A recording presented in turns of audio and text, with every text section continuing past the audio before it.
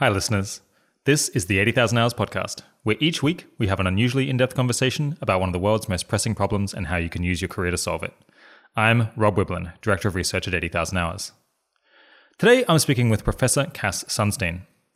Cass is a professor at Harvard Law School who focuses on constitutional law, administrative law, and behavioral economics.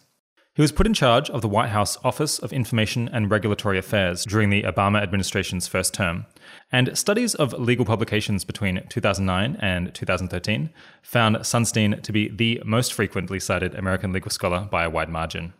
Many listeners will be familiar with his book, co-authored with Richard Thaler, called Nudge: Improving Decisions About Health, Wealth, and Happiness, which laid out the case for libertarian paternalism. But folks might not know that he was also a pioneering author on animal welfare law, writing Standing for Animals in 1999, The Rights of Animals, a very short primer in 2002, and co-authoring Animal Rights, Current Debates and New Directions with philosopher Martha Nussbaum in 2004. He's also been an active promoter of cost-benefit analysis in government and the law, writing The Cost-Benefit State in 1996, and recently publishing The Cost-Benefit Revolution last year. Finally, he's also taken an interest in existential risks, in 2007 releasing Worst Case Scenarios, an attempt to explain how society should avoid both under- and overreacting to the most severe threats that we face.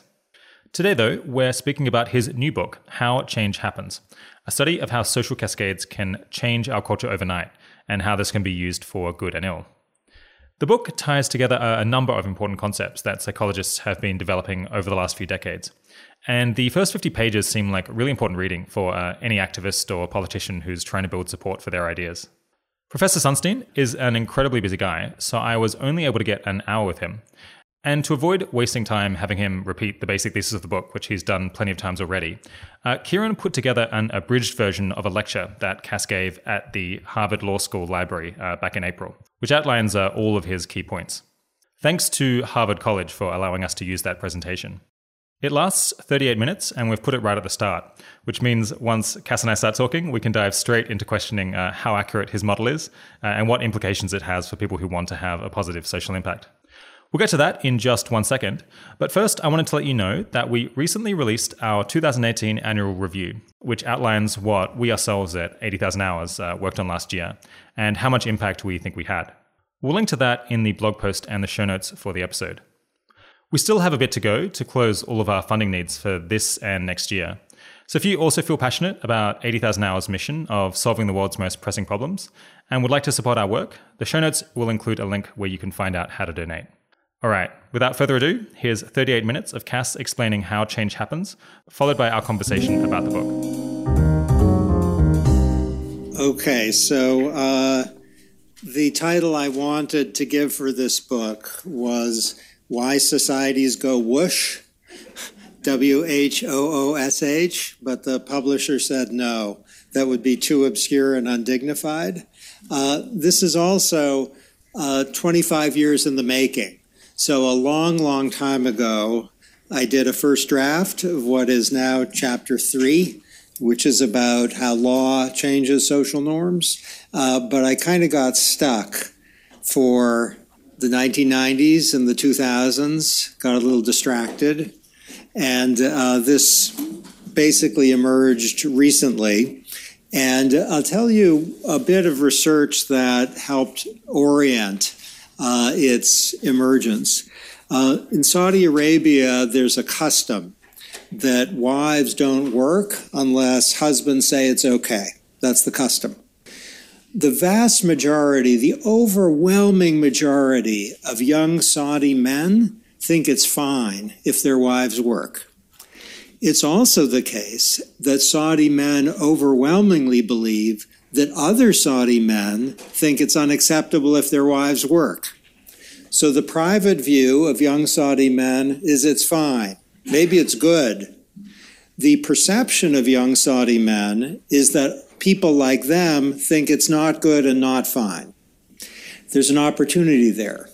So in the relevant research, the experimenters told young Saudi men that actually guys like you think it's fine if wives are working outside of the home. Guess what happened? As a result, the number of Saudi women applying for jobs in the relevant group increased dramatically 4 months later. Okay, I'm going to be using that as a clue to the answer to the question about how change happens. What I want to give some particular attention to is why change often seems to come out of nowhere. The civil rights movement of the 1960s, completely unanticipated. The fact that Brexit worked, not completely unanticipated, and it hasn't quite worked yet, but the fact that it succeeded was widely not expected. The rise of feminism in various parts of the world at different moments in history came as a shock to many people who embraced feminism. The rise of fascism in the 1930s, including the success of Hitler and Mussolini, who knew that could happen? We're in the midst of an assortment of social movements. Some of them we can glimpse, some are barely on the horizon. And one thing that's highly likely is that the best prognosticators today are going to get it wrong.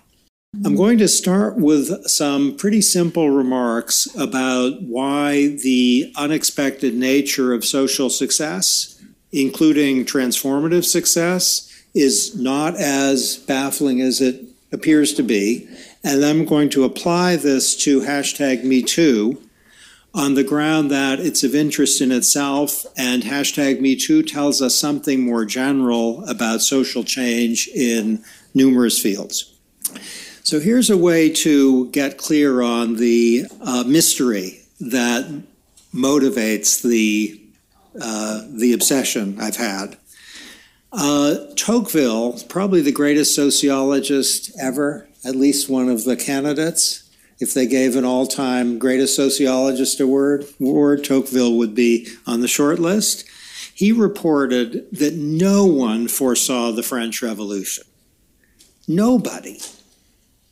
Lenin was stunned by the speed and success of the Russian Revolution. Lenin. If anyone was an architect, it was Lenin. He had no idea.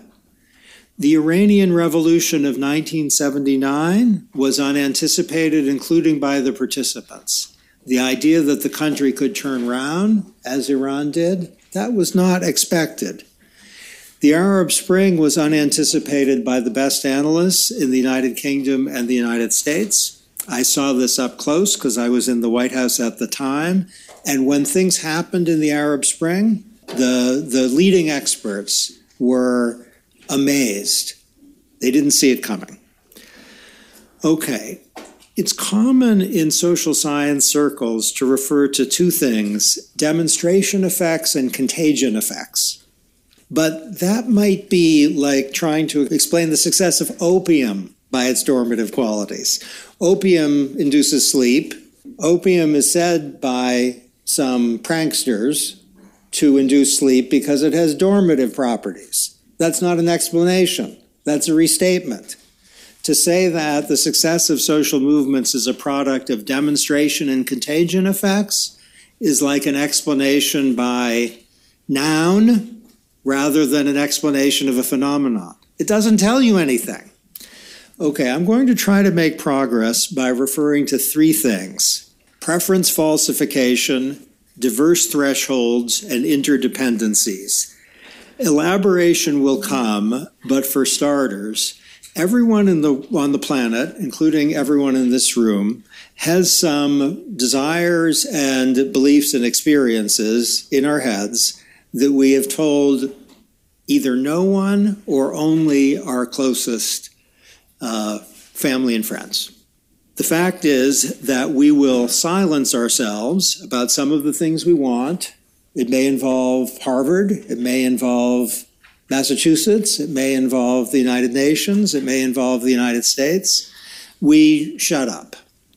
Or worse, we misstate what we actually think. That's preference falsification. The second point involving diverse thresholds is that for some people, and you know them, don't you? Injustice, and they're there. I had a friend in the Middle East a number of years ago where we witnessed, he and I, a father beating up a child. It was probably his child. And it was on the street, and he was just punching him. And my friend, who was Irish and had a temper and about 5'7", he just ran up to that guy and said, "Stop hitting that child." Now that was a low threshold. He didn't need anyone to support him before he did that. He was there, I followed him and supported him, but he had a low threshold. I had a slightly higher threshold. Some people with respect to injustice have very high thresholds. With respect to the third part, interdependencies, most of us are really reactive to what other people say and do. If one person is doing something, embracing, let's say, a Green New Deal or calling for animal rights, we might think, crazy person. But if 1,000 are embracing an idea or a movement, we might think, why haven't I joined them already? If you put together preference falsification, diverse thresholds, and interdependencies, the difficulty of anticipating social change and even large-scale social transformations becomes much less puzzling. Now what I'm going to do, I've told you the text, and like any self-respecting law professor, the text is much shorter than the footnotes. And here come the footnotes. Ready? They're not going to be in small font. Footnote 1. With respect to preference falsification, people might say they like an existing status quo when they really don't, or they might change the subject when a status quo is raised, or they might hear a little voice in their head which they turn off. Here are some words from the best book I've ever read on Nazism. And it's the best book because it's not only revealing, it's also cheerful. So you can read it without crying.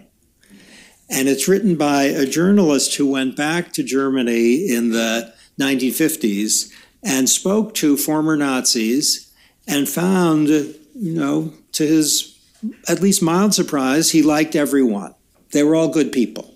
One of them said this when asked about opposition.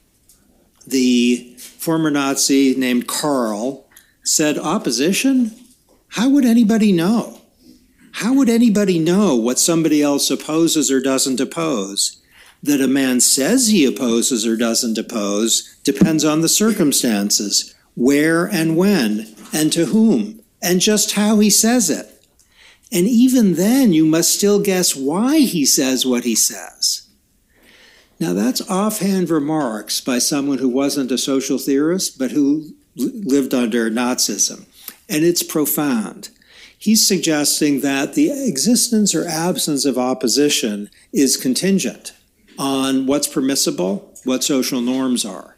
To that extent, Karl is referring to the fact that in Germany, as in every society, people live in a state of pluralistic ignorance, which means we don't know what is in other people's heads. People might seem content with the status quo or miserable about it, when in fact what they're thinking inside, if you could see a thought bubble, would be very different. And if they're silent, it's very hard to know what they're thinking. The law matters if people lack freedom of speech and if dissent is punished, but social norms are often the villain of the piece, if there's a villain, in the sense that they mean that people might be ostracized or shunned or punished in some way if they say what they really think. I gave you some words from the 1950s. Here are some words from basically yesterday, from Syria. When you meet somebody coming out of Syria for the first time, you start to hear the same sentences. That everything is okay in Syria. Syria is a great country. The economy is doing great. It'll take him like 6 months, up to 1 year, to become a normal human being, to say what he thinks, what he feels. Then they might start whispering. They won't speak loudly. That is too scary. After all that time, even outside Syria, you feel that someone is listening, someone is recording. Okay, the Syrian computer programmer in that case is the same as the former Nazi, is the same as the young Syrian men who were saying something even to their spouses, which is different from what was actually inside their minds.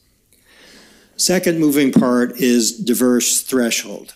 Some people require no support at all before they will say what they think or join a movement. They might be courageous, foolhardy, or just deeply committed.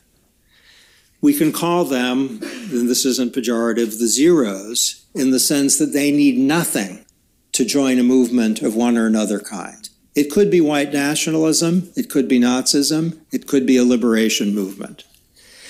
If no one joins them, they are going to be marginalized. They'll look foolhardy, extreme, or possibly nuts. That's the technical term. MIT Press didn't let me put that in the book. Other people are going to require some social support. Like me in the Middle Eastern country, I supported my friend, but I needed him to go first. People like this won't move unless someone else does, but if someone else does, they're prepared to join too. Call them the ones. Others require more than a little. They need two people, so they are the twos. The twos are followed by people who, not shockingly, have numbers assigned to them, all the way up to hundreds and thousands, including, eventually, the infinites, defined as people who, for one or another reason, won't challenge the status quo, no matter what. Okay, here's the kicker.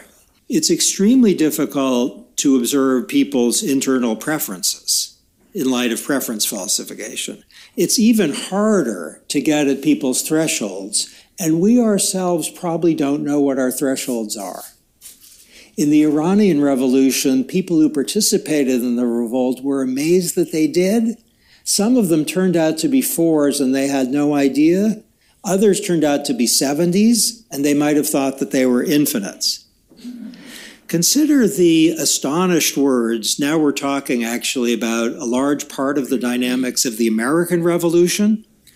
John Adams wrote with amazement, "Idolatry to monarchs and servility to aristocratical pride was never so totally eradicated from so many minds in so short a time." I have a friendly amendment to Adams. I don't think he has it quite right.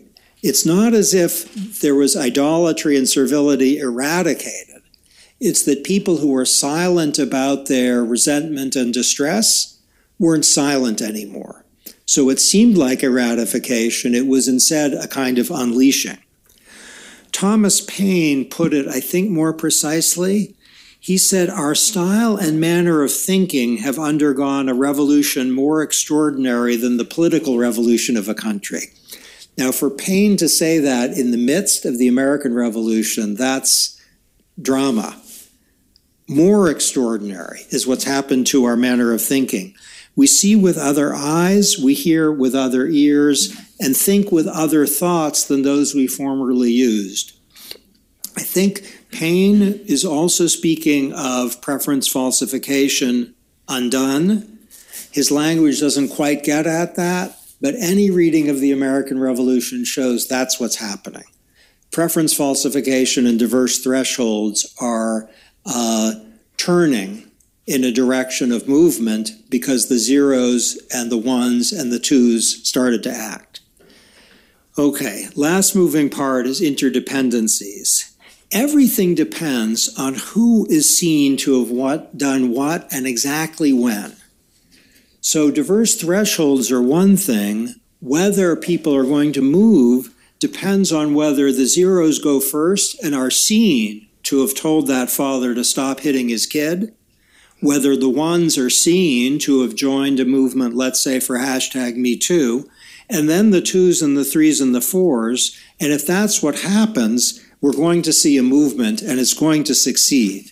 But everything depends on the distribution of action and the thresholds.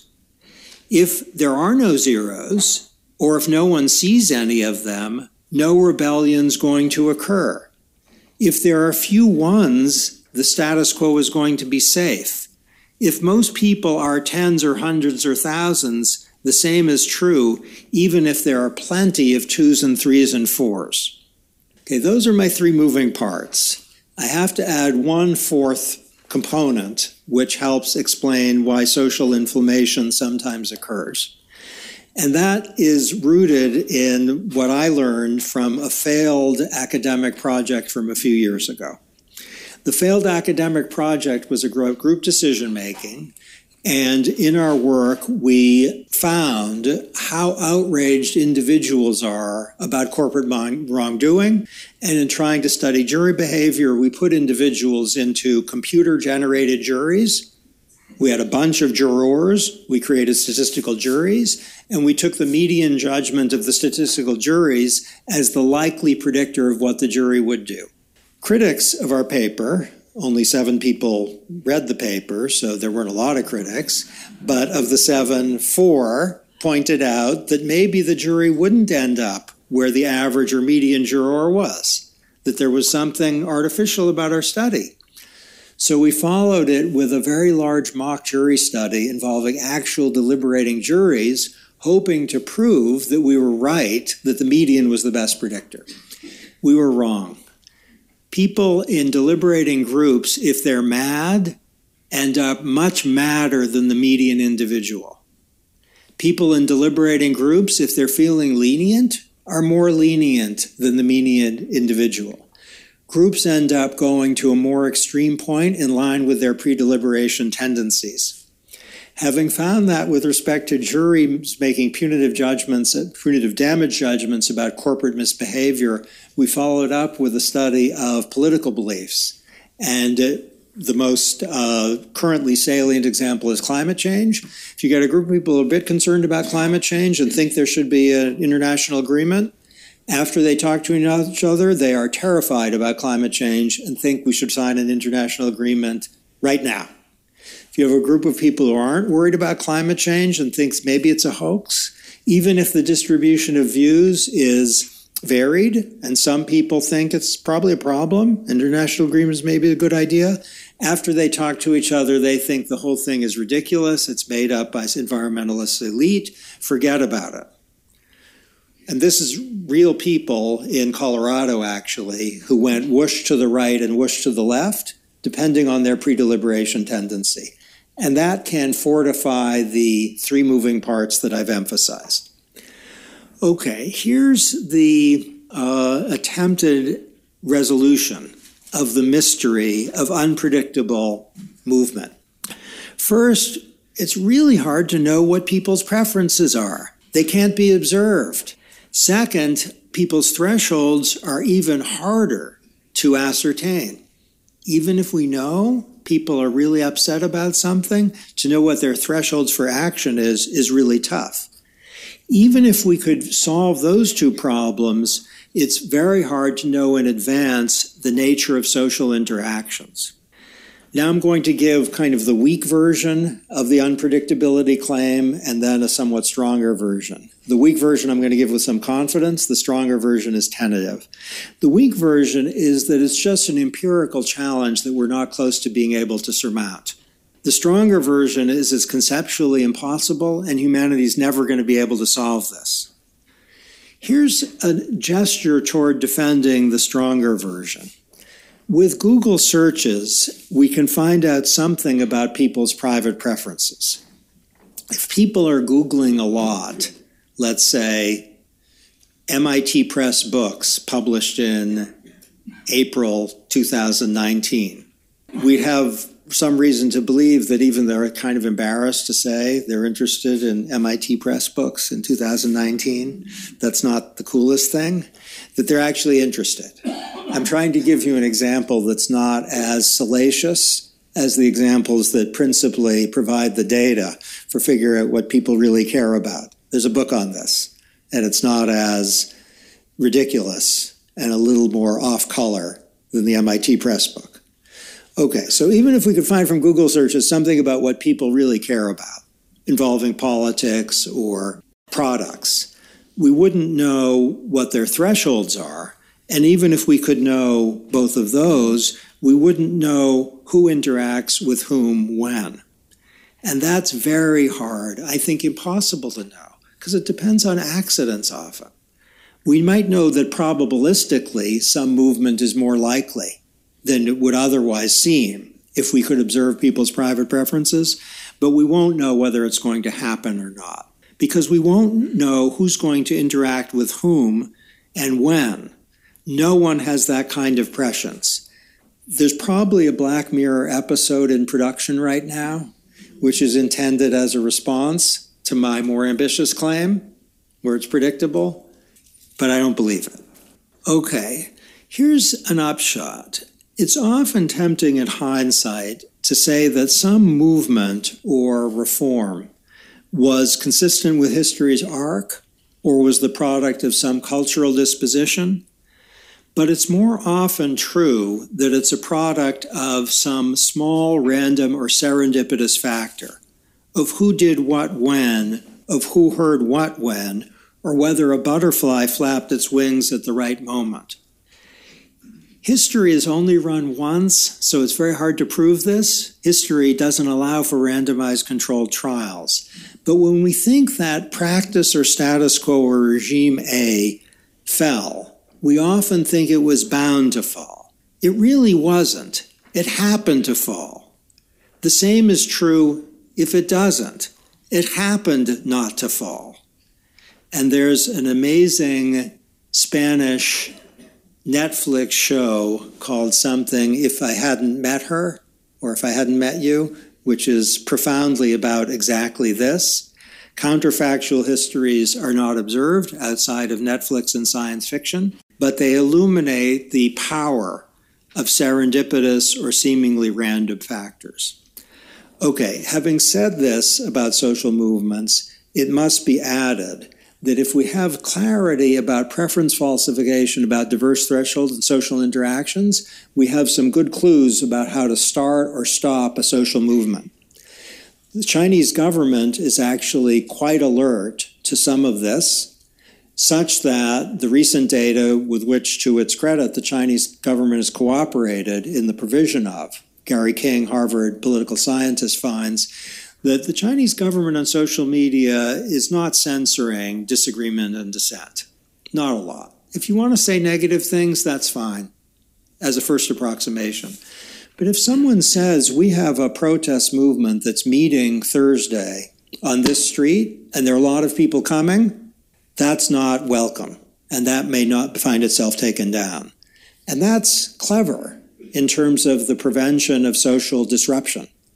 That if there's advertisement about a large movement at a time certain, then group polarization may kick in, then preference falsification may be undone, and then we may have the kind of social interaction that can get things moving.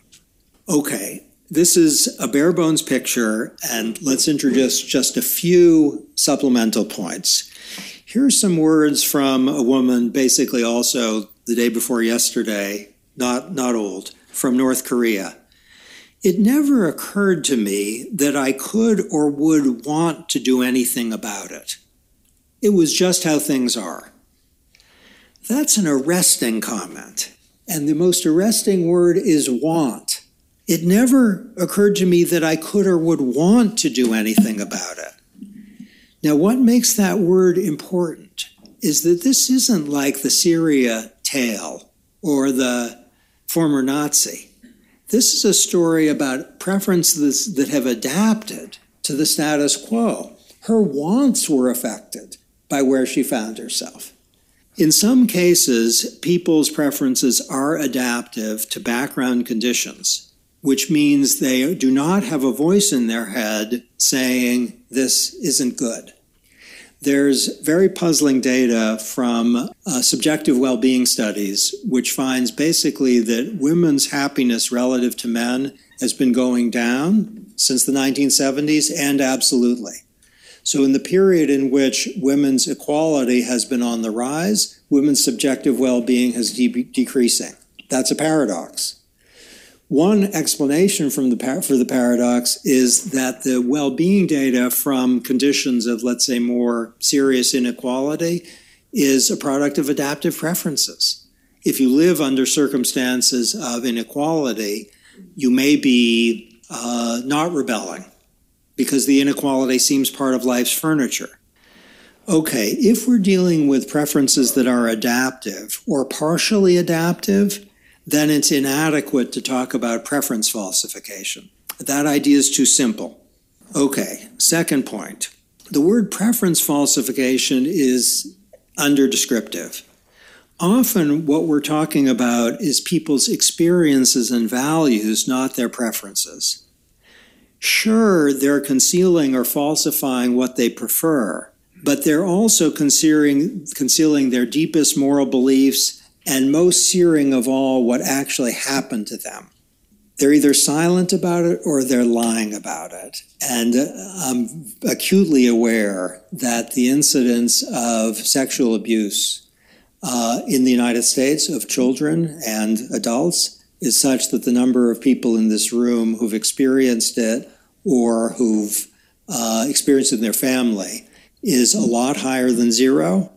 And that's a case study in preference falsification being inadequate. We're talking about silence about experience or about moral convictions. That's worse.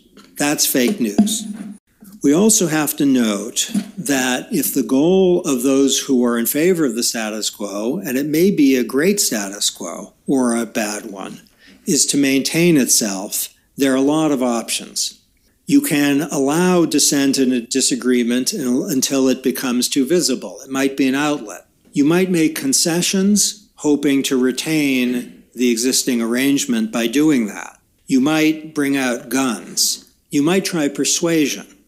Or you might agilely take advantage of what we know about the four mechanisms, where the fourth, the kind of supplemental one, is group polarization, to try to stop things before it gets out of hand. Okay, I want to concretize this by talking about #MeToo. And my hope is that whatever social movement you're interested in or excited by or alarmed by, this will involve mechanisms that are completely adaptable to it. And if they're not completely adaptable to what you're interested in or alarmed by, tell me about it, because that will suggest the incompleteness of the account. Okay, with respect to sexual harassment and sexual assault, preference falsification, needless to say, has been pervasive. Victims have often said all was or is well when not, or they've silenced themselves. As noted, that's not enough, because what many women and many but fewer men did not reveal, what they kept private, was a set of experiences alongside evaluative judgments about those experiences. So experience falsification is really the engine here. Second, different women had and have different thresholds for disclosing their experiences and their judgments. And I'm using women here deliberately, acutely aware that many men, including many men in this room, I hope not many, but at least some men in this room have experienced something like what I'm describing. But because the number is women, it might efface something not to say that. Okay, some women are ones, others are twos, others are tens, and others are hundreds or infinites. The infinites are especially interesting. They might have some kind of loyalty to the perpetrator. They might not want their lives disrupted. They might cherish their privacy. Some might have no clarity on what their thresholds are, and they and we will learn only ex post. Here are some words from Beverly Young Nelson, who accused Republican Senate candidate Roy Moore of having assaulted her in 1977, and she's very precise on what made her speak out. "I thought I was his only victim. I would probably have taken what he did to me to my grave, had it not been for the courage of 4 other women who were willing to speak out about their experiences. Their courage inspired me to overcome my fear." Third, social interactions are crucial to #MeToo. #MeToo has benefited from the visibility of those who spoke out and the multiple interactions made possible by social media. Taylor Swift was a contributor here with her lawsuit against unwanted touching, but Alyssa Milano was the largest instigator. Within 24 hours of her initial tweet, and I find this almost impossible to believe, but it's so, within 24 hours of her initial tweet asking for hashtag #MeToo to be said, for those who had such experiences, 45% of all Facebook users in the United States had friends in their network who'd posted hashtag #MeToo. Within 24 hours, not a lot less than half. Once the ones and the twos spoke out, the threes and the fours were safer or emboldened. Okay, this account is also very bare bones. And I think we want to emphasize just a couple of points for present purposes. One of the not very recent, but relatively recent electric findings in behavioral sciences points to the power of descriptive social norms. So I'll give you an example. Do you all know about Twitter? It's one of the new social media platforms. Have you heard of Twitter? Or not yet? Do you think I've lost my mind? Okay, so on Twitter, there's a guy I follow who's a behavioral finance guy who wrote a book called, I think, Behavioral Finance, and it's a good book. But as its title suggests, it's not challenging Stephen King for #1 on the bestseller list. So he tweets very frequently, "My book is doing better than expectations. Thank you for the support," which is, I think, literally true and smart. He's suggesting that his book is selling well and is probably doing better than expectations, which were 0. He's not going to lie and say he's doing great, but he says that. Now, what he's doing is invoking a descriptive social norm to the effect that people are buying his book. And we know that if people think that people are recycling, or doctors think that they are not giving antibiotic prescriptions as much as they thought, or that people are paying their taxes in numbers that are really high, we can increase the volume of people who engage in the relevant behavior. That is, invoking the descriptive norm often creates a self-fulfilling prophecy, for better or for worse. Okay, that's an old finding. The new finding, which is not widely known, but I think is as electrifying, is if you don't have a great existing social norm, point to an emerging social norm.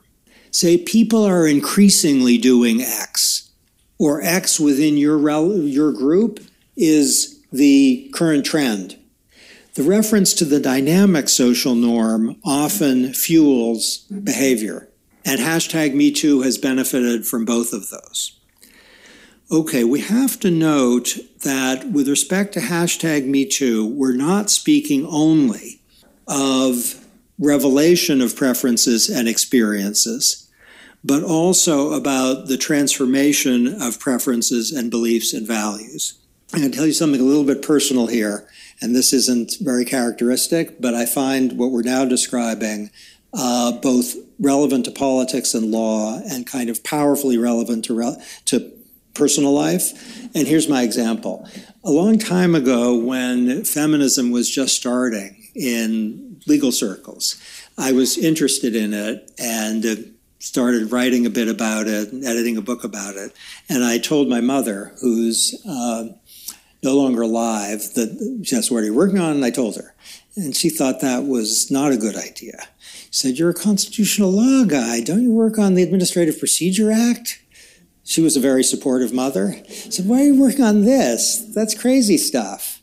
And I said, "Well, there's some really good work being done." And she said, "Stick with the Administrative Procedure Act." And finally, I told her what Catherine McKinnon and Martha Minow and others were working on, and went at some length about my reading. And she said with 3 words that she'd never said before and she never said after. She paused and she said with indescribable emotion, she said, "God bless you." And what I thought was in those three words was an assortment of personal experiences she herself had had that she never told anybody about. And that with those words, she was signaling, which is to say that #MeToo, as in many social movements, is not just about the revelation of preferences, beliefs, and values. It's also about their transformation. Most obviously, in this case, on the part of perpetrators, but equally relevantly on the part of victims. Any social movement doesn't just unleash pre-existing values. It casts a new light on existing experiences. It produces fresh ones. Part of the point of civil rights movements of multiple different kinds, right and left, and one of their greatest achievements, and I hope if there's anything you remember from these remarks, it's this, is to transform a sense of embarrassment and shame into a sense of dignity. Okay, final words. Recall in this light the testimony of a computer programmer recently from Syria. When you first meet somebody coming out of Syria for the first time, you start to hear the same sentences, that everything is okay. It'll take like 6 months, up to 1 year, for them to become a normal human being again, to say what they think, what they feel. Then they might start whispering. They won't speak loudly, but eventually they might. Thanks.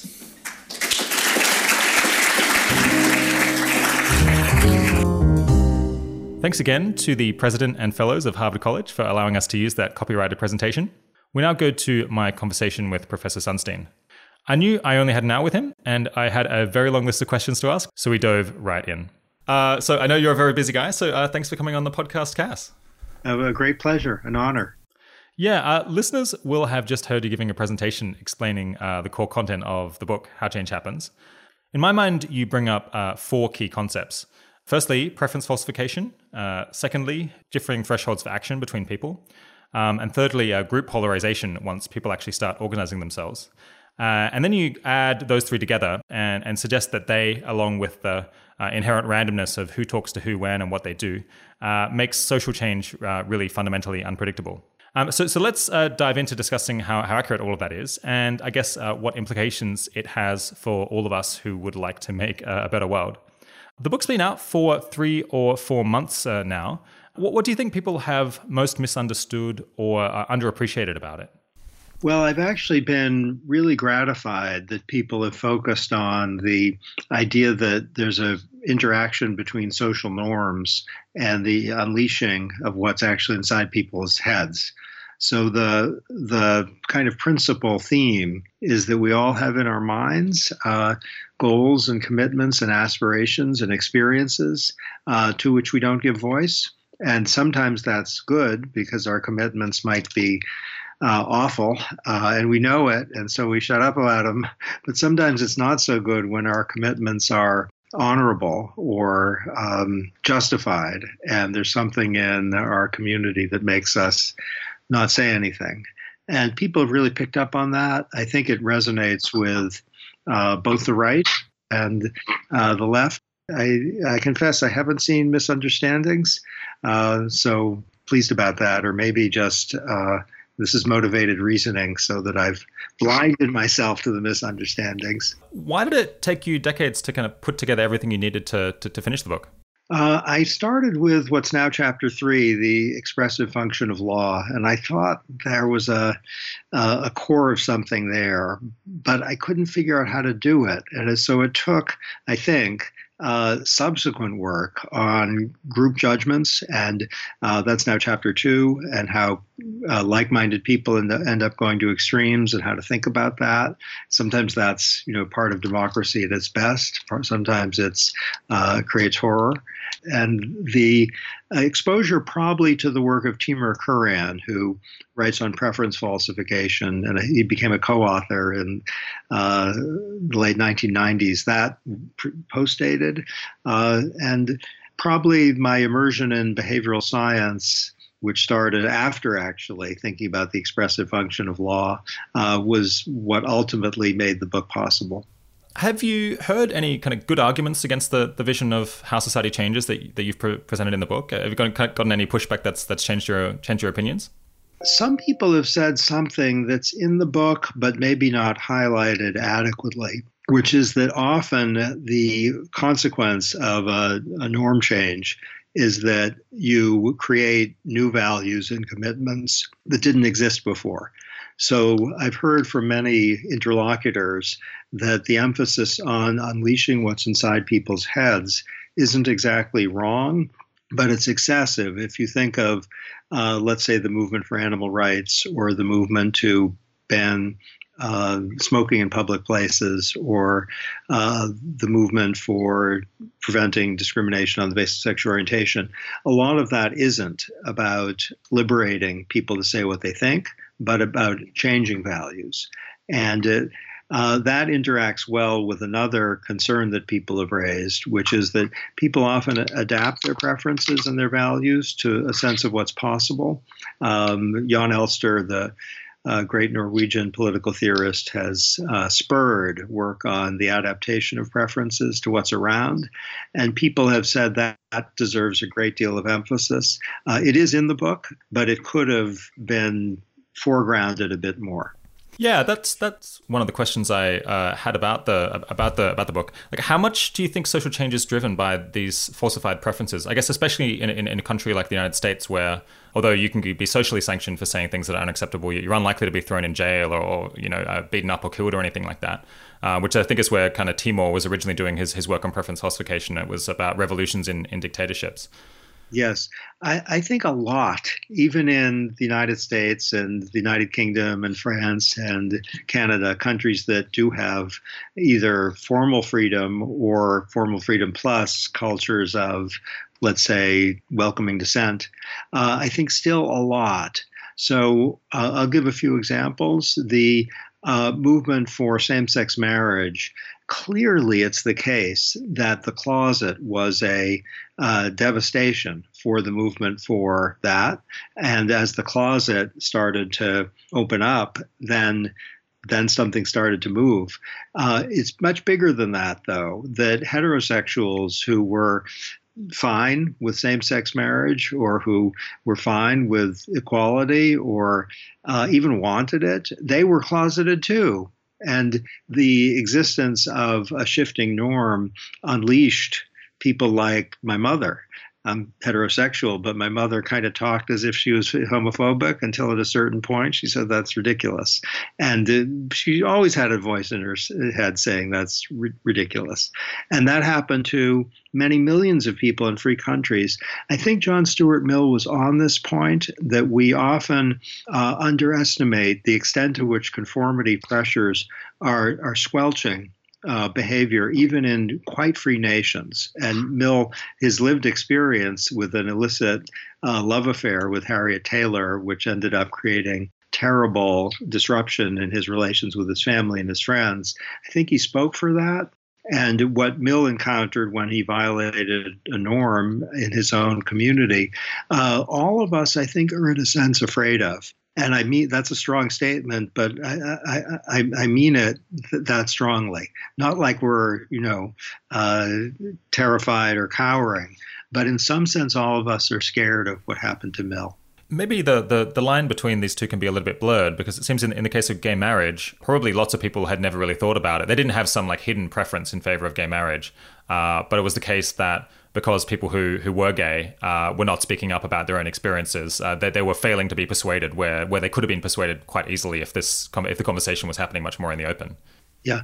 So one big part of the movement for gay marriage is the unleashing through the softening of social norms of gays and lesbians to say, I love this person, I want to marry him. You're not allowing me. And the other thing that happened was that many heterosexuals who went around kind of laughing in a homophobic way or thinking same-sex marriage, that's ridiculous. But in their head, they didn't really think that. they shifted. But as you say, you're quite right that a number of people didn't think about it much or thought of the ban on same-sex marriage as just part of life's furniture. And as the possibility opened up, they started considering it. But what I want to focus on, because I think it's particularly intriguing for extremely rapid social change, is when a dam breaks. And many social movements, large and small, are exercises in dam breaking, where a social norm operated as a tax on behavior so that you couldn't do it without facing something like a fine. And then the tax diminishes, or what was once a tax becomes a subsidy. So you're better off if you say what you think. Yeah, I guess I wonder what lessons there are here for activists, especially ones who are willing to campaign on kind of a wide range of issues, whichever ones they think are more promising. Do you think it's easier to get social change when kind of people have hidden preferences that agree with you, or rather than cases where you kind of have to actually go and persuade them because they sincerely do disagree? The first is much easier. So the fact that President Trump got elected and that Brexit came out the way it did is a tribute to the existence of pro-Trump and pro-Brexit sentiment that had been stopped by social norms. And once the norm started to shift, then something extremely surprising in both cases could happen. That's the easier one. And activists do have some lessons, which are, first, if you can draw attention to a social norm that people haven't realized is in place, that is, people are with you. You don't know it. Say what you think. That can be extremely effective. And many activists are at some level aware of that. The other thing, which is very recent data, I'm not even sure it made it into the book, is that if people see a norm not as in place, but as emerging, then they are inspired to join, partly because then they feel freed, but partly, to your point, they might not know what they think, but they want to be on the right side of history. So for activists to say increasing numbers of people is smart. In light of that, one point you make in the book is that it can be incredibly hard to figure out what people's hidden preferences are and kind of what are people's thresholds for actions, and sometimes even they don't know it. But it seems like people campaigning for social change, both progressive and conservative, maybe they should be spending half of their resources just engaging in like very extensive public surveys to try to figure out where people already agree with them, because those campaigns are just likely to be so much more successful than ones where they're kind of banging their head against a wall because people actually just sincerely disagree. Yeah, do you think it's maybe something that political parties or campaign groups should invest like really serious resources in finding out? Well, I think to tell people how to allocate money is hazardous business, but certainly it's a wise approach both to target existing views which people haven't felt free to signal. And there's research that can help you find out what those are. Google knows a lot about that. There's a nice book called Everybody Lies, which is about things that Google knows. And some of it's really surprising. It's an avenue into uncovering what private preferences are.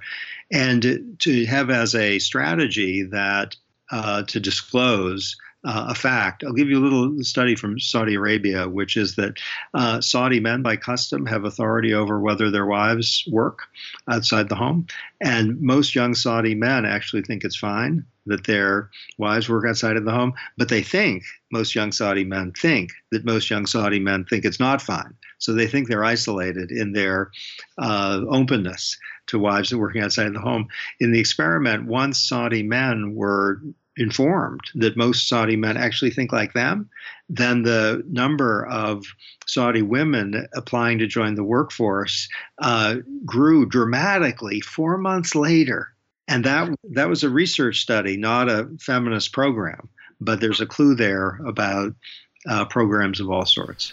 Yeah, it's very interesting. It seems like you could just almost conduct kind of scattershot surveys of like try to find lots of cases where maybe people's like private views are somewhat different than their public views and where they agree with you, and then just publicize the results every time you find out that in fact like lots of people already agree with you. So, yes, yeah. Completely. And President Trump does use this. I'm completely bracketing whether we like or love or don't like President Trump, but he's very intuitive about this, saying that most people think X. And he's often not wrong. Most might be a little too strong, but many, and that is a little bit social proof. So the rate at which you seem to write books is pretty phenomenal, because just 2 months after publishing How Change Happens, just last month you published a book called Conformity, which goes into even more detail about this issue of group polarization. I'll stick up a link to an extract from that book, which I found very thought-provoking. How confident are you that the evidence for group polarization will stand up in the replication crisis? And are there any circumstances where groups kind of moderate rather than extremize? Because it seems like they can't always be extremizing, or the world would just be absolutely wacky. Okay, so these are great questions. So actually, my conformity book, I based on lectures that I'd never published that were published in 2003, and I had fondness for them, and I'd been working over them over the years, and I relatively recently thought maybe I should put them together as a book. So the conformity took about 16 years, and the other took 25. So I feel like the tortoise, not the hare. So that's that. On the replication crisis, I have maybe an idiosyncratic view, which is what happens in Syria these days, or in what's happened certainly over the last period in Syria, that's a crisis. Climate change is arguably a crisis. I think it's fair to deem it a crisis. If there's an earthquake, there's a crisis. The idea of a replication crisis strikes me as, it has become the term, but it strikes me as, what's the hyperbole?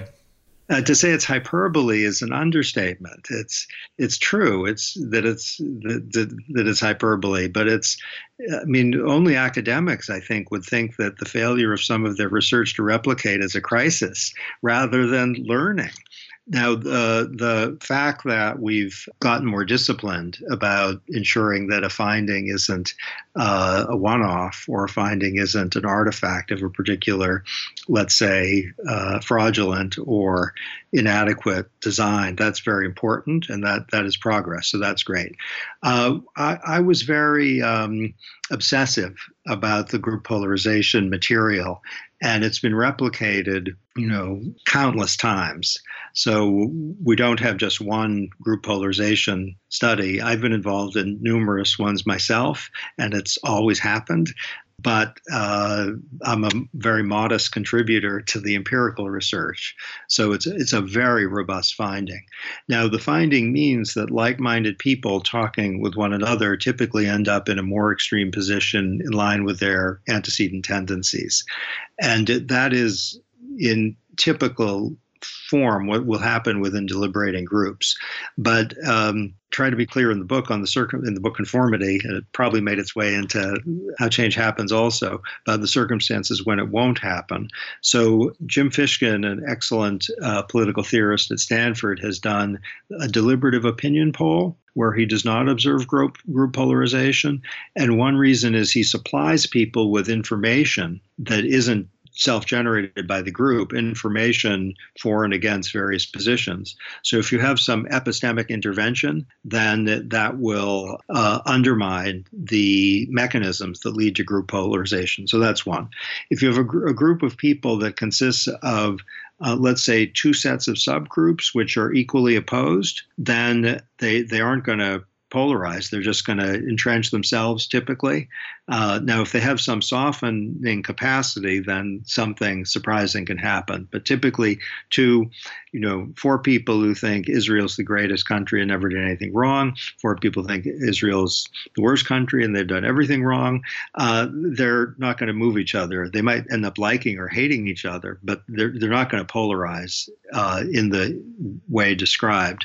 A cool finding is that for what are called eureka problems, where the answer once announced is clear to all, we observe consensus on the right answer, not group polarization. It's why a large group of people can solve a crossword puzzle where someone will say, 4 letters. What's the word for going south? Down. And that's how they fill it. And they say, that's it. That works. And so for that, you won't observe polarization. Also, some things can happen in individual groups where you could have a charismatic or extremely informed participant who thinks that the dominant tendency is wrong. And then the group, I haven't done any experiment where this actually happened, though I've done a lot, but in the world it happens where a charismatic, informed person can be like someone who says down 4 letters going south and moves the entire group in his or her preferred direction. Yeah, I know a group that has kind of explicitly aimed to use group polarization to radicalize its own members and make them more committed to their work. And I guess they hope that these radicals will then kind of form a vanguard that will go on and convince the rest of society of their views. And I got to say, I find this makes me feel pretty squeamish because it's kind of deliberately making kind of your members less reasonable and have less of a balanced overall opinion. But it does seem like it could be justified in some cases if that's kind of the only way that you could get an outcome that was desirable. Do you have any feelings about that approach to social change? Yeah, I share your view. Everything you said, I agree with. So suppose you believe, let's say, that climate change is a serious problem and we should do something about it. The preferred way to move in the direction of that goal is to persuade others that it's true, not to have, let's say, a climate change camp where people are deliberately heating themselves up, so to speak. Now, if it's climate change camp where people are exchanging information so that they know what they're talking about, it's designed for learning and moral commitment rather than for group dynamics. That's better. On the other hand, you can imagine circumstances where, let's say, a polarization entrepreneur is trying to combat something horrible and doesn't mind the fact that the social dynamics in the group are going to create an extremely committed and extreme set of people. That's not out of bounds, but it would be a little bit of a, I think... you really got to hope you're right.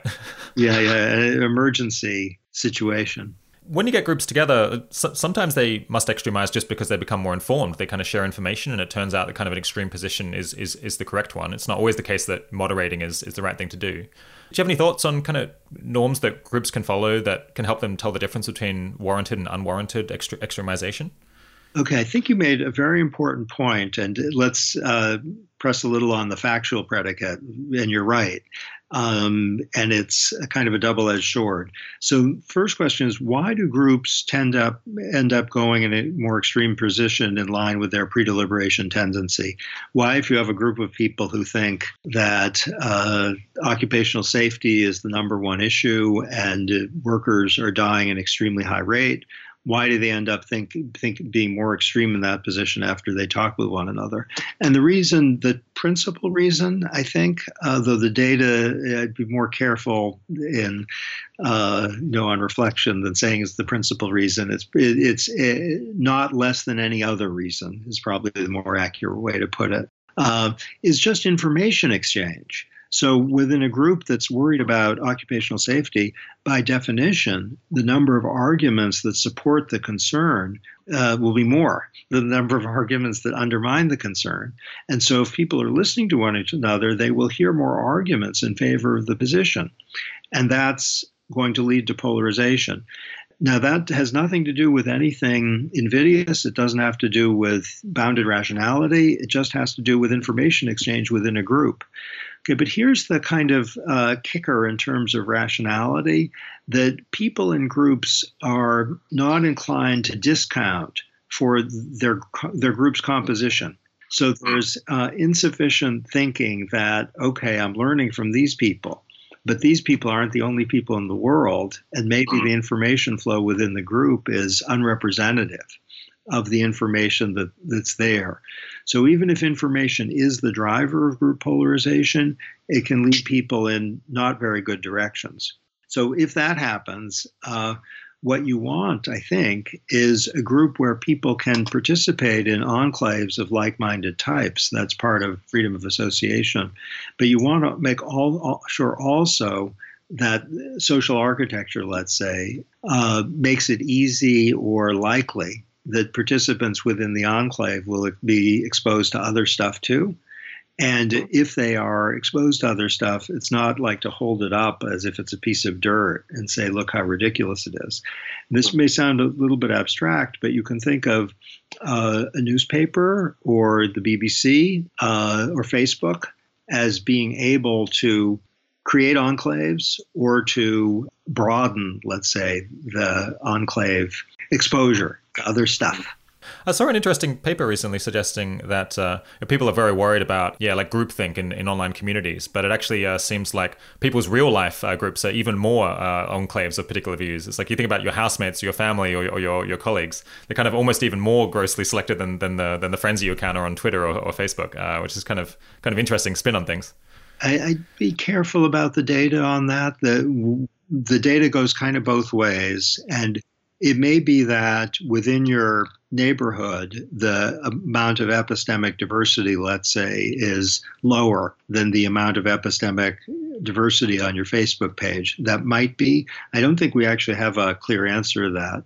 But that might not mean that the epistemic diversity on, let's say, Facebook, which is greater by hypothesis, we're not agreeing, but we're hypothesizing that is helping. Because it might be your neighbors, you talk to them about the weather and your families and activities there, not about politics or causes. But it might be, it might be on Twitter and on Facebook, it's the news feed, which is potentially a polarization machine. Yeah, I guess one thing is you might like the people who you meet in real life to a greater degree, and so take their views more seriously. It's like easier to have contempt for people on the internet. Yeah, that is so. Yeah, I wondered, as I was reading the section on group polarization, whether it's possible that part of it could be an illusion because basically people want to fit into a group, and so they start misleading, they start lying about what their views are. You're basically getting preference falsification within these experiments because people are just trying to go along to get along. I have data on this. Oh, great. So one of my projects involved citizens, both to right of center and left of center, in which their views were collected anonymously, pre-deliberation. Then the groups went to a verdict publicly on climate change, issues involving racial discrimination and same-sex unions. And then they were asked to record their views anonymously after. And their anonymous views were really close to the views they expressed in groups. Not the same, but really close, which supports your view. There is a degree of preference falsification, but in this study it's small, and the shift in views from what happened in the private anonymous view before they talked to like-minded others and how they recorded their views anonymously after they talked to like-minded others. That was what I was most interested in, and it's really dramatic. So their anonymous view shifted as a result of speaking with others. And that fits with some of the original conformity experiments where you have people defying the evidence of their own senses in order to agree with the group. And a certain number of them did say, I knew what I was seeing and they were crazy, but I didn't want to look like an idiot in front of everyone. But others said, I thought this is what I was seeing, but since everyone else thought otherwise, I went along with them. I guess I was wrong. Yeah, I'm kind of sympathetic with those people because it seems like just in normal life, kind of going along to get along is actually potentially a good strategy for often achieving your goals because you just don't want to be making trouble and enemies all the time. Yes. Yeah. So the first account of conformity and also group polarization, which feeds into the change theme, is that people are learning from others and they actually do change their views. The other is that they are not learning, but they are trying not to be unpopular or be excluded, and so they're really quieting themselves. I'll tell you a personal example, which I've actually never talked about publicly, so I'm pleased to do that here because it is closely connected to your point. I worked in the White House for 4 years, and the position I had to be confirmed by the U.S. Senate, and I almost didn't get through because of my work on animal welfare and such. It was truly a nightmare with death threats and ridicule. And ridicule is okay. Death threats, not a whole lot of fun. And since that, I have been much quieter about animal welfare and animal rights. I'm going to start to get less quiet. I haven't been completely quiet, but I didn't not notice the extent of, let's say, conformity pressures that were surrounding me. Yeah, I'm sorry to hear that. I think I would probably button up if I started getting death threats as well. This actually kind of leads into my next question, because I was going to say, if we're to believe the book, it seems like kind of rebels and contrarians and people who are willing to accept death threats kind of can have a very outsized impact on society's directions. So like typically their ideas won't take off, but every so often they just set off a massive cascade that goes far beyond anything that they could have directly accomplished. Do you think we should kind of pay more attention to idea rebels and contrarians and potentially try to become them if we're willing to bear the personal cost involved? Well, certainly to pay more attention to them is really important, though to pay more attention to them for what is a natural follow-up question. So to pay more attention to them to think about how change happens is crucial.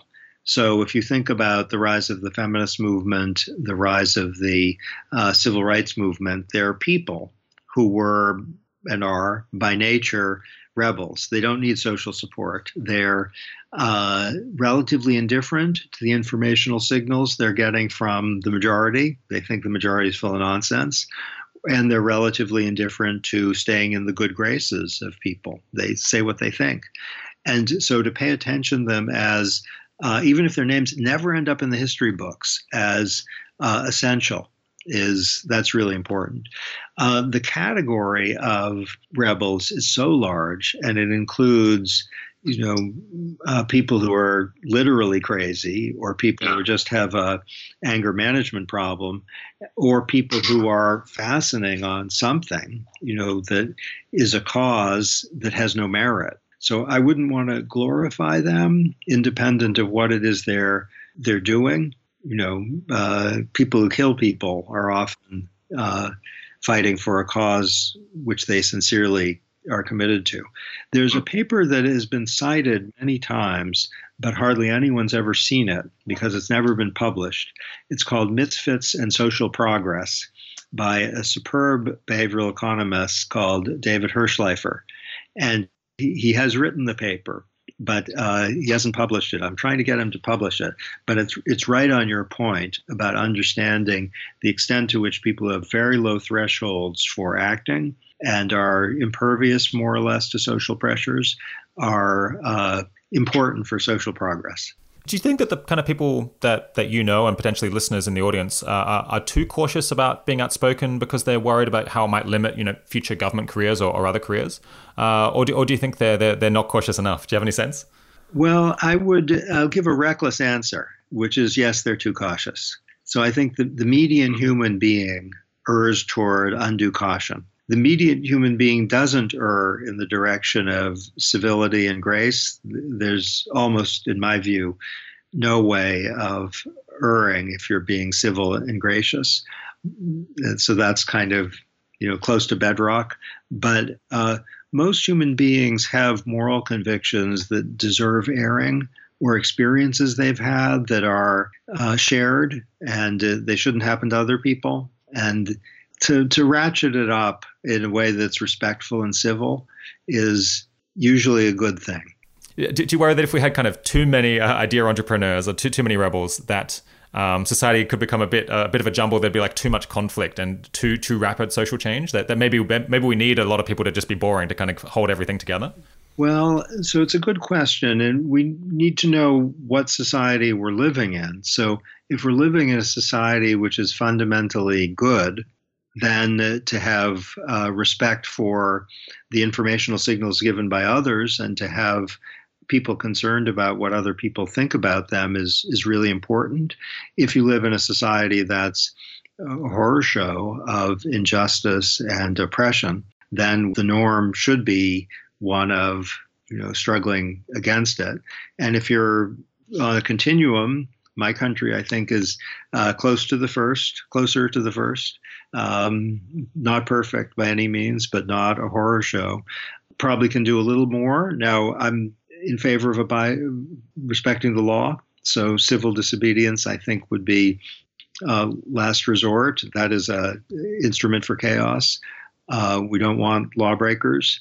Courtesy and civility are good, but it's often good for self as well as for society for people to say what they think. Now, we want to be careful about that because it's all pervaded by substance. If people think that, people of certain skin colors are inferior, that it's not so great if they're broadcasting that, or if they think that people of certain religious convictions should be in jail or deported. That's not very good to have as a welcome statement. So, in the abstract, norms in favor of self-silencing might be really important. They make stability and peace possible. You mentioned that the Chinese Communist Party allows people to air grievances. It just doesn't allow them to kind of coordinate to promote a revolution. And part of the reason they do that is so that they can keep tabs on what people actually think, so that they don't become unaware of massive discontent in the population. I wonder, a lot of people in countries like the US or the UK they put their activist energies into trying to discourage people from expressing bad views that they don't want to get a foothold and don't want to spread. But I wonder whether this does create this risk that then you have a lot of people who disagree with them, who are kind of biting their tongues, and then it can kind of all explode all at once. And maybe you want to moderate that a little bit so that you can have a more accurate sense of what people sincerely think.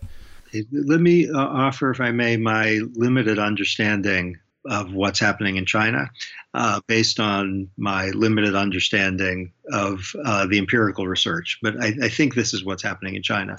That on social media, dissent, as you say, is generally permitted. I'm not aware that the reason for permitting dissent is to keep tabs on what people are saying. That might be true, but I don't know that to be true. The idea is if there's dissent, that's okay. The Chinese government's response appears to be to add to the system a lot of different voices, that is, voices of celebration of how things are going, not to censor. But if someone says on social media, we're having a demonstration in a specific place at a specific time, please come, that might well be taken down.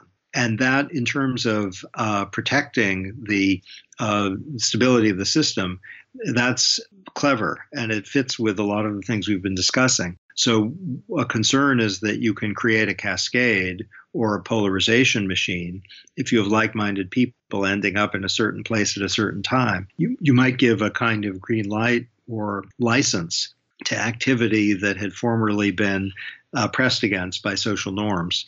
So that seems to be a clever strategy, I think. To your point that if a society, let's say, that's at risk is imposing self-consciously through the government or through private institution, political correctness, let's call it writ large, not just left-leaning institutions of higher learning, but political correctness, it may be that people will feel that they've been treated disrespectfully. They might feel their dignity has been assaulted, and it's possible that they'll be held to pay. And I think a lot depends on what types they are and the firmness with which they hold their convictions. So this could be modeled in very precise economic terms. As a first approximation, if you can get away with producing, whether you're a government or a private employer, if you can get away with inculcating a norm of a certain kind, that's not a silly project, even if some people are going to abide by the norm while they're gritting their teeth. What's your best guess for a kind of currently hidden position within the United States that a social entrepreneur could kind of take advantage of? Did you have any guesses for what the next revolution in ideas might be? Well, it's in the nature of the beast that it's going to be really hard, and that I think is interesting.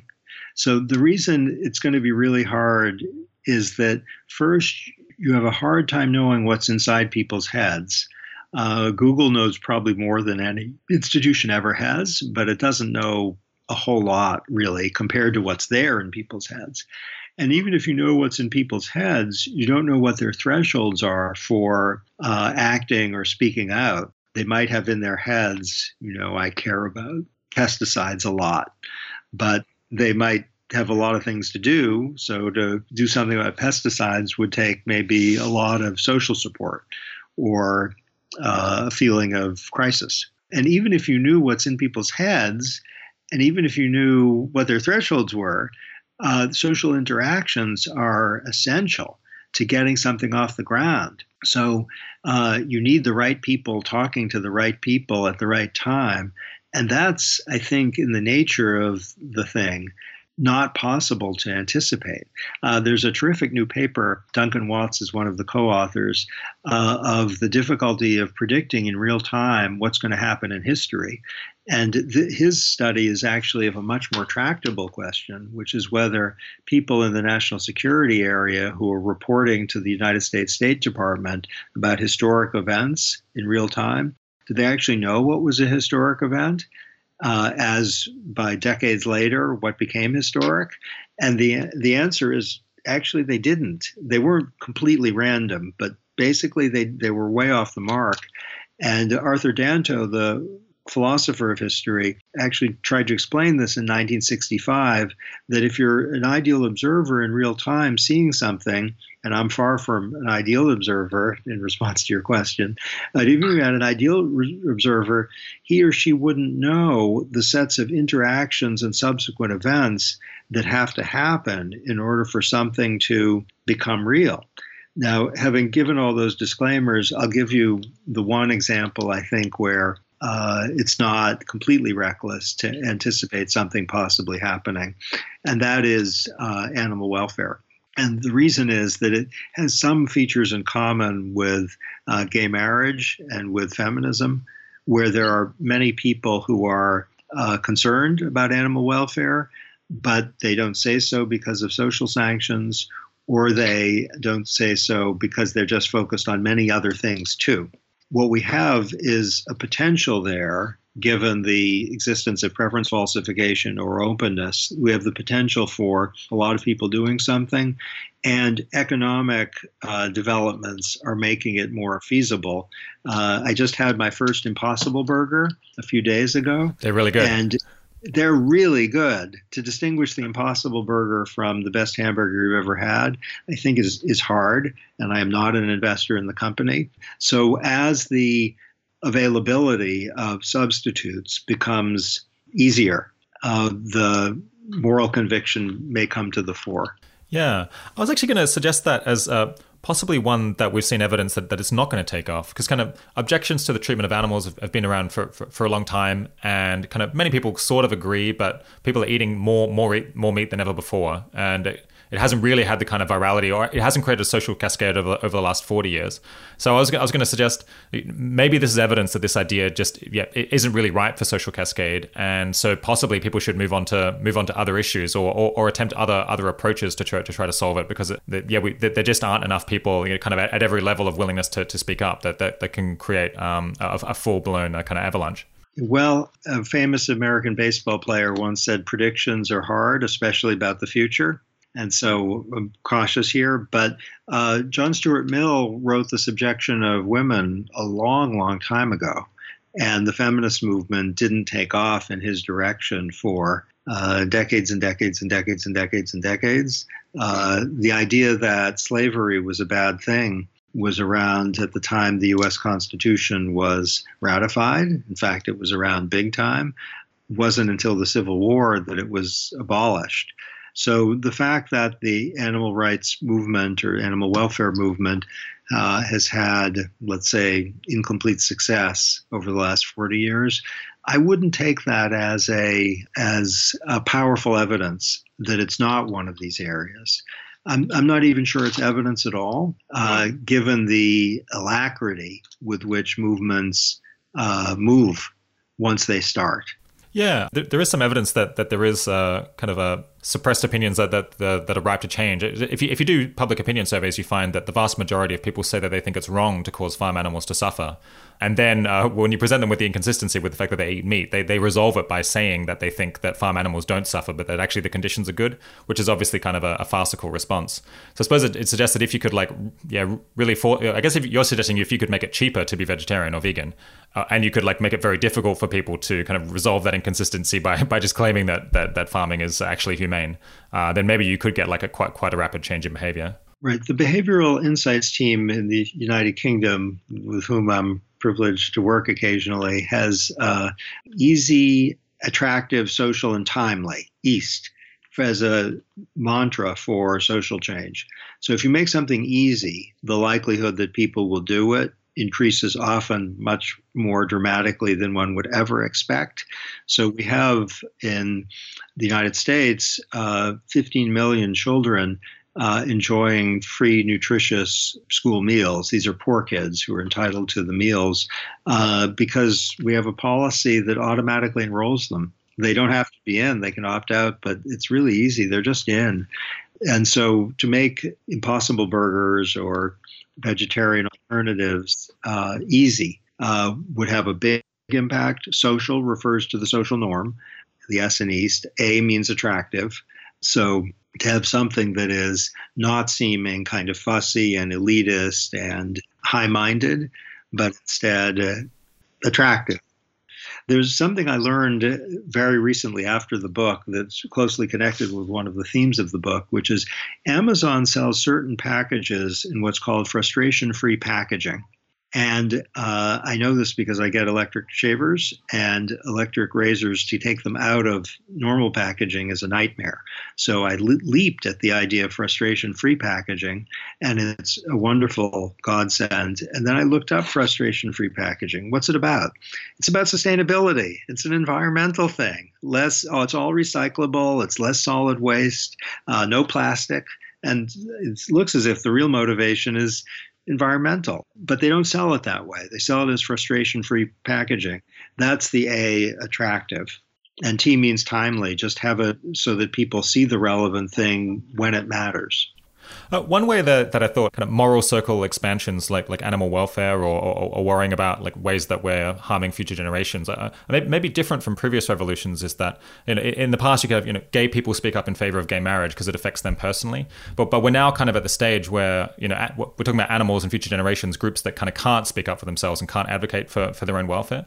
Do you think that's going to be kind of a barrier potentially to getting these moral revolutions to take off in the same way as past ones have? Yes.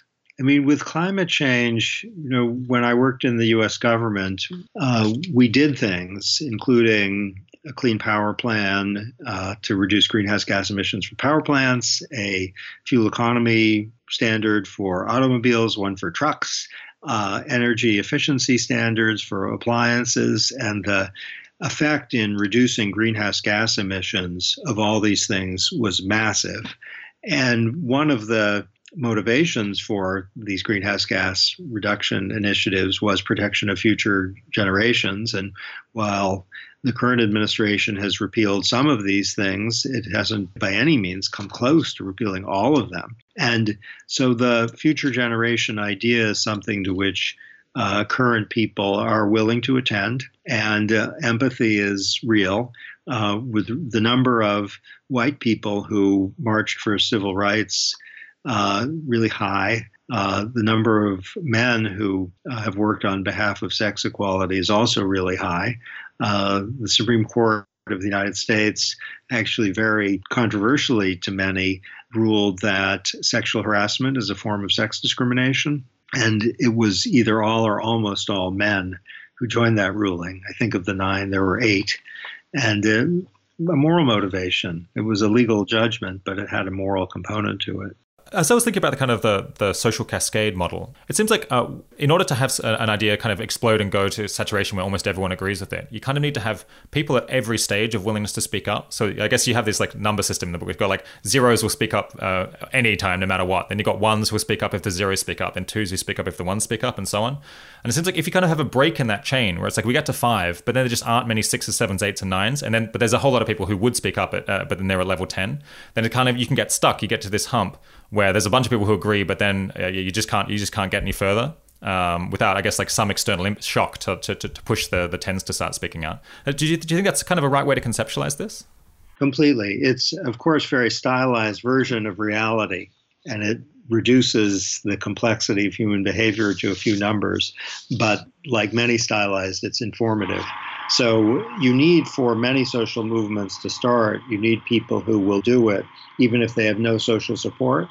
Rosa Parks was one. I think Peter Singer, the philosopher who works on animal rights, is another. Martin Luther King's probably a 0, meaning he'd go even if he didn't have much social support. And then there are people who will join them. They'll be their first lieutenant, but they need to see the zero first. And then there are others who need to see the first lieutenant and the zeros. And this is how movements often develop. But you're completely right that if there are no twos or no visible twos, then the threes are just going to go about their business. And you can get stuck if you can't find fives and sixes. So often a social movement will happen, even a very dramatic one that will change a country. But it wasn't inevitable. It seems inevitable in retrospect. It wasn't. It needed the fives and sixes to be visible and present, and things that we never see, or music that never gets popular, or movies that fail. It's a product of the fives and sixes don't appear. They either aren't there or no one sees them. Yeah, I guess it kind of means that everyone is kind of essential, yeah, because it's like as soon as you break the chain, then there's potential for the movement to stagnate. So I guess people should look out for like what things are they kind of the next person who can speak out on this issue to push it along, and you can like seek out lots of cases where you're the next person who's willing to push it forward. Yes, fortunately, we're talking about a kind of temporal queue with people with numbers assigned to them.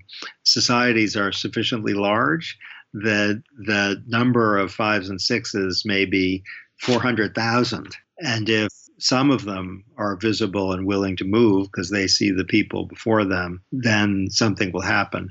If you look at what happened in the Arab Spring, by the way, it has many features in common with what we're discussing, where the US government and the UK government did not anticipate the Arab Spring.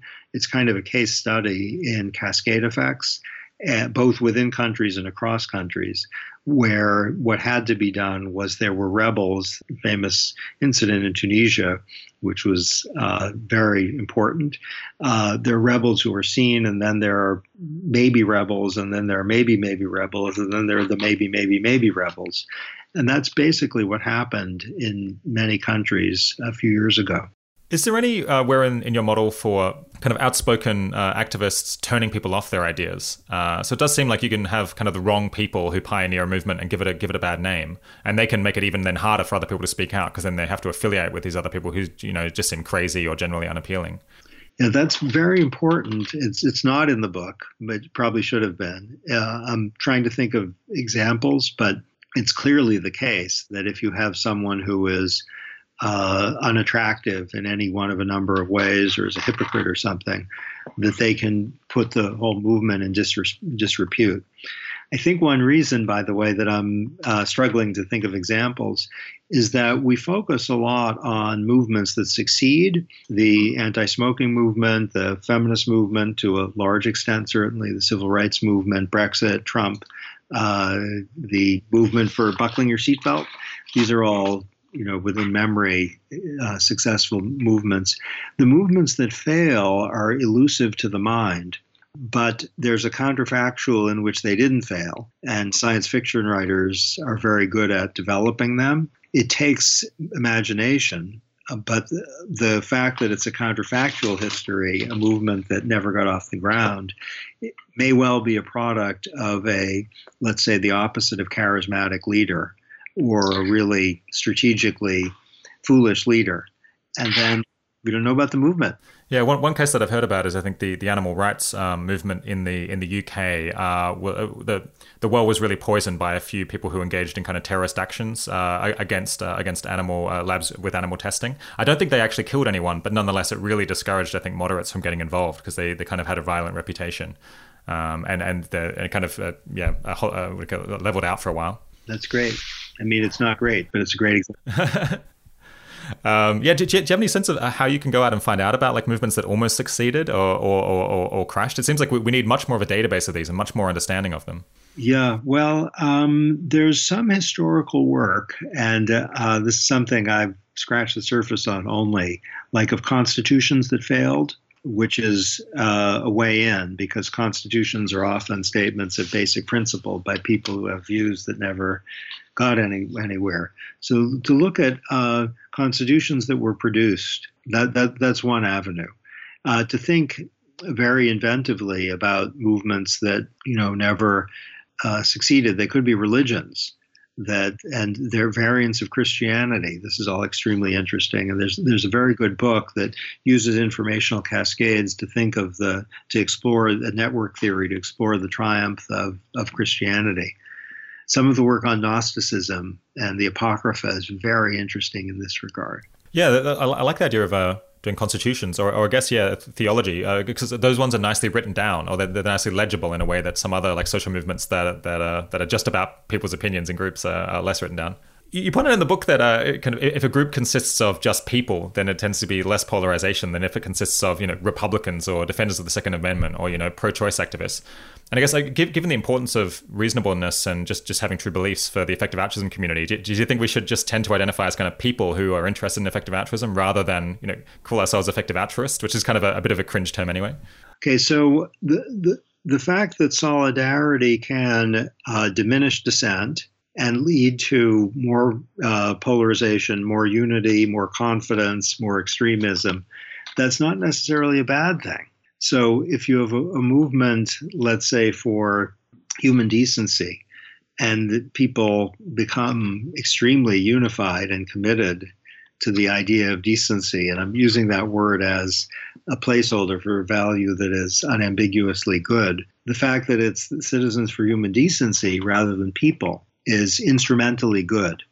So it's Hume, you can't get an ought from an is. So the fact that a particular identification or label can increase the likelihood and intensity of polarization, that might be a good thing. Interesting. Yeah, I guess I feel like with effective altruism, not falling into the trap of just having group solidarity where we all agree with one another is especially important because the whole idea is that we'd be willing to change what we're doing and what we think in response to new evidence. And so it should be like an underlying set of principles that can adapt to new circumstances rather than a campaign that runs its course.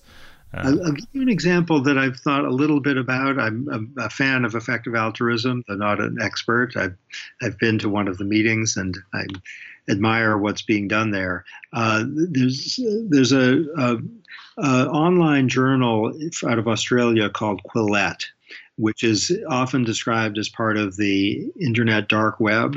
And it basically is, as I read it, I'm not a, read everything in it person, but as I read it, it's trying to be empirical about questions where often some kind of orthodoxy is, in the not unreasonable view of the authors, defeating empiricism. So it might be asking questions about gender difference in a way that borrows from evolutionary psychology, or it might be writing about the firing of some person on a university campus in a way that reflected unwillingness to listen or allow a presence of someone who had, let's say, a right of center view or right of center interest. So it's a free thought entity, and I've been admiring of it. But I've seen recently that the people in Quillette themselves are very self-conscious that they might become their own echo chamber. And they don't want to do that. So if you are by design, let's say, anti-political correctness group, there's a risk that you'll become your enemy. To their credit, they are alert to that, and they don't want to be that. Yeah, I know you've got to run in just a second, but I've got kind of two quick questions on your career and what you've learned from it. I guess if you were starting your career all over again, I imagine that kind of everything that you know now, but you're in your 18-year-old self's body, kind of finishing high school in 2019. What do you think your plan for having a social impact ought to be? Not to have a plan for having a social impact ought to be your plan for having a social impact. So I think if someone says, I'm going to have a social impact, that's actually self-defeating. It's a little like saying, I'm going to try to get to sleep. That's not a good way to try to get to sleep. To care about something. Myself, in terms of my career, I've not focused on having a social impact. If I've been lucky enough to, it's been a byproduct of pursuing interests. So my wife, who was the U.S. ambassador to the United Nations and really has had a social impact, her advice for having a social impact, I think I would embrace, which is know something about something. And I think I would tell my younger self, you're going to be more lucky than you could possibly have imagined. And forget whether I said that. Now go ahead, live your life. But I'd say do what you love. Is the reason for that it's kind of more motivating and that you like throw yourself into it in a bigger way? Or perhaps do people have good instincts about kind of what interests them does line up with impact? Well, I think if you try to have a social impact, you don't have anything yet that you want to have a social impact with. So if you care, let's say, about highway safety, then if you want to have a social impact with respect to highway safety, the first thing is to learn everything there is to know about highway safety. And I guess the second thing is to say something that's relevant and helpful to people about highway safety, or to do something with respect to highway safety. Do you think once you're an expert and kind of in the middle of your career, that kind of thinking about, what steps can I take to have a social impact now to fix this problem is more sensible than when you're just a kid? I may have an idiosyncratic answer to this, because I've never thought, how do I have a social impact? Not once has that occurred to me. I have thought, I guess, how do I make my writing clear? And when I was offered a position in the government, I was aware that if I didn't screw up, I could have an impact. And that was not uninteresting. That was, thrilling. And if someone asks me to help with something that has a social impact, I'm completely honored. But to think, how can I have a social impact? It feels a little too abstract, right? If it's, how can I help reduce highway deaths? Or what can I do about the opioid crisis? That's the opioid crisis, by the way, unlike the replication crisis, that's a crisis. People are dying. So I think I would focus on the issue that concerns you. And to have a social impact, Hitler had a massive social impact. I should have said positive, maybe. Yeah. How have your years in government affected your academic work, if at all? Thank you for asking. I think by anchoring me in practical things more, and in a way that's not ideal. So I think academics often do best if they let their minds go, to all sorts of places. I had a good friend in government who told me after 2 years, this is a very good academic and a very good public servant, who said, "Get out." And he said, "Government ruined me. I can't think academically anymore. And it's going to ruin you. Get out." And I stayed a little while longer than he wanted, but I never forgot his words.